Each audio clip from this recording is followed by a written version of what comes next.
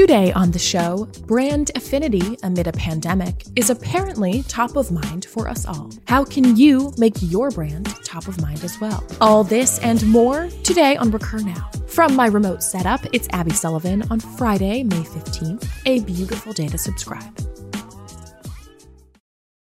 Up first, a look at your B2B SaaS index with Profitwell client strategist Rob Litterst.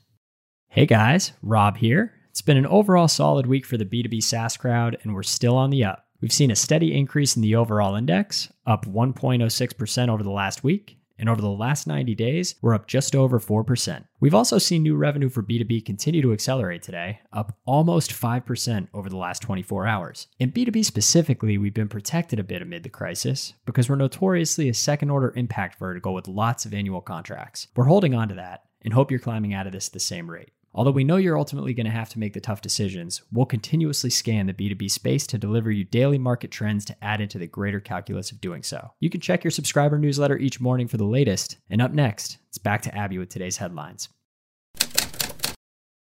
Thanks, Rob. In my morning scan of Twitter, LinkedIn, and an absurd amount of industry newsletters, I saw a serious pattern. Founders, execs, and entrepreneurs are outwardly voicing their opinions on getting serious about messaging. Because people want authenticity, connection, and above all else, they want to feel you, writes Elliott founder Sergio Villaseñor. Elliott is a global commerce platform that claims to be, quote, the anti-B2B brand you've been begging for. Sergio says the old school B2B enterprise playbook is dead. And in 2020, building the brand is equally as important as building the tech. In the same realm, I see Dave Gerhardt, marketing master at Privy, formerly of Drift, take to Twitter with an equally hot take. People lose their minds when brand social media accounts reply with something mildly funny or entertaining, Dave writes. Because, quote, the bar is so low with being great on social media, and it's such a miss for most companies. And another, I found B2B SaaS marketing leader Danny Asling posting to LinkedIn about the need to tell great stories. Because stories are the backbone of every winning idea, he claims. And since we at Profitwell know a thing or two about affinity, good storytelling, and making your audience feel something, I wanted to take this opportunity to share our learnings from years of building brand affinity and the pros of doing so. Because a pandemic feels like a better time than ever to foster a greater connection. So what's this concept all about?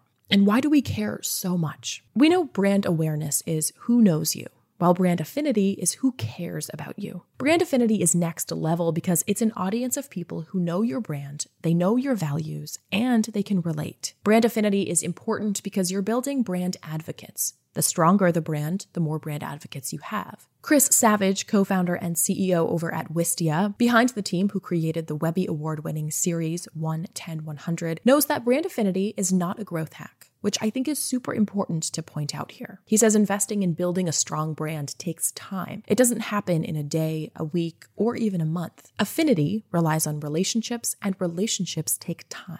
So, what do you actually need to do to foster this? As content continues to reign, building brand affinity requires creating bingeable content and marketing it like a media company. Chris says when you do these two things, you change how you interact with your audience, and in turn, the interactions with your brand. Getting people to have affinity for your brand, meaning actually recommending your product or services to their people, could be one of the worthiest investments for your future. But how can you create brand affinity if you don't have the team, the bandwidth, or the budget? We understand this struggle at its core, and we're here for you. Maybe not with the answer you're looking for. Building affinity is definitely not a hack. It's a ton of work. And attaining that affinity is the exact reason we launched an entire network of shows, the Recur Network, specifically for our industry, with a hyper-focus on finding the truth in this space. As for budget, we can relate. We're a small team, yet we work tirelessly to get this content out every day. When you hire a group that's dedicated enough and with the right skill set and values, you don't actually need an army to get this done. Now, this can be done for any respective industry. So what's the hesitation for other makers? Jay Acunzo of Marketing Showrunners points out two of the biggest offenders: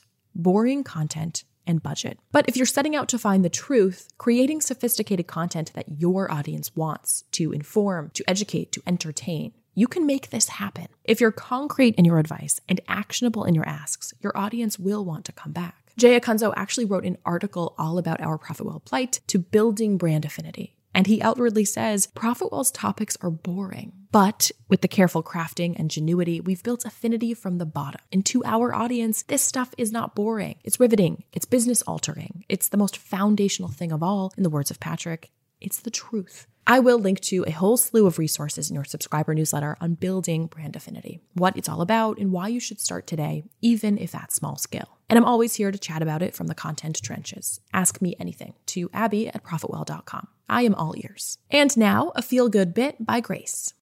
Today, we see Headspace make its television ad debut to offer unemployed Americans free meditation, offering year-long subscriptions to anyone who's been laid off in the United States. Headspace is a meditation app that promotes a healthier, happier, more well-rested lifestyle in an approachable few minutes of meditation per day. Headspace is making the leap to free in order to promote the Headspace Promise, a commitment to providing free mental health resources in times of crisis.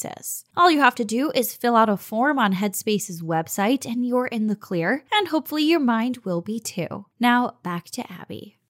Thanks, G. In the name of creating baller content, today's featured user is Soapbox, the simpler tool used for recording, sharing, and editing your videos in actual minutes, a product from the earlier mentioned video moguls over at Wistia. Soapbox is awesome because you literally just need a face and a laptop to get the video content cranking. It functions as a Chrome extension with which you can record your webcam, your screen, or a split-screen view. The simplicity of Soapbox is an initial draw, no doubt, but they also offer advancements if you're looking to get a little fancy. Soapbox Station is a plug-and-play webcam studio that dramatically improves the quality of your Soapbox videos. Essentially, it functions as an all-in-one tabletop video studio. Wistia is one of those companies that's simply nailing it on the head. Always. We are loyal users ourselves. Their content is actionable, there's zero fluff, and it looks damn good in the process. That is a wrap on your May 15th news. We'll catch you right back here tomorrow with more. And remember, we're launching a weekly version of Recur Now, a newsletter with the best in each week's news. If you want in on that, reply to me at Abby@profitwell.com, and I'll get you on that list.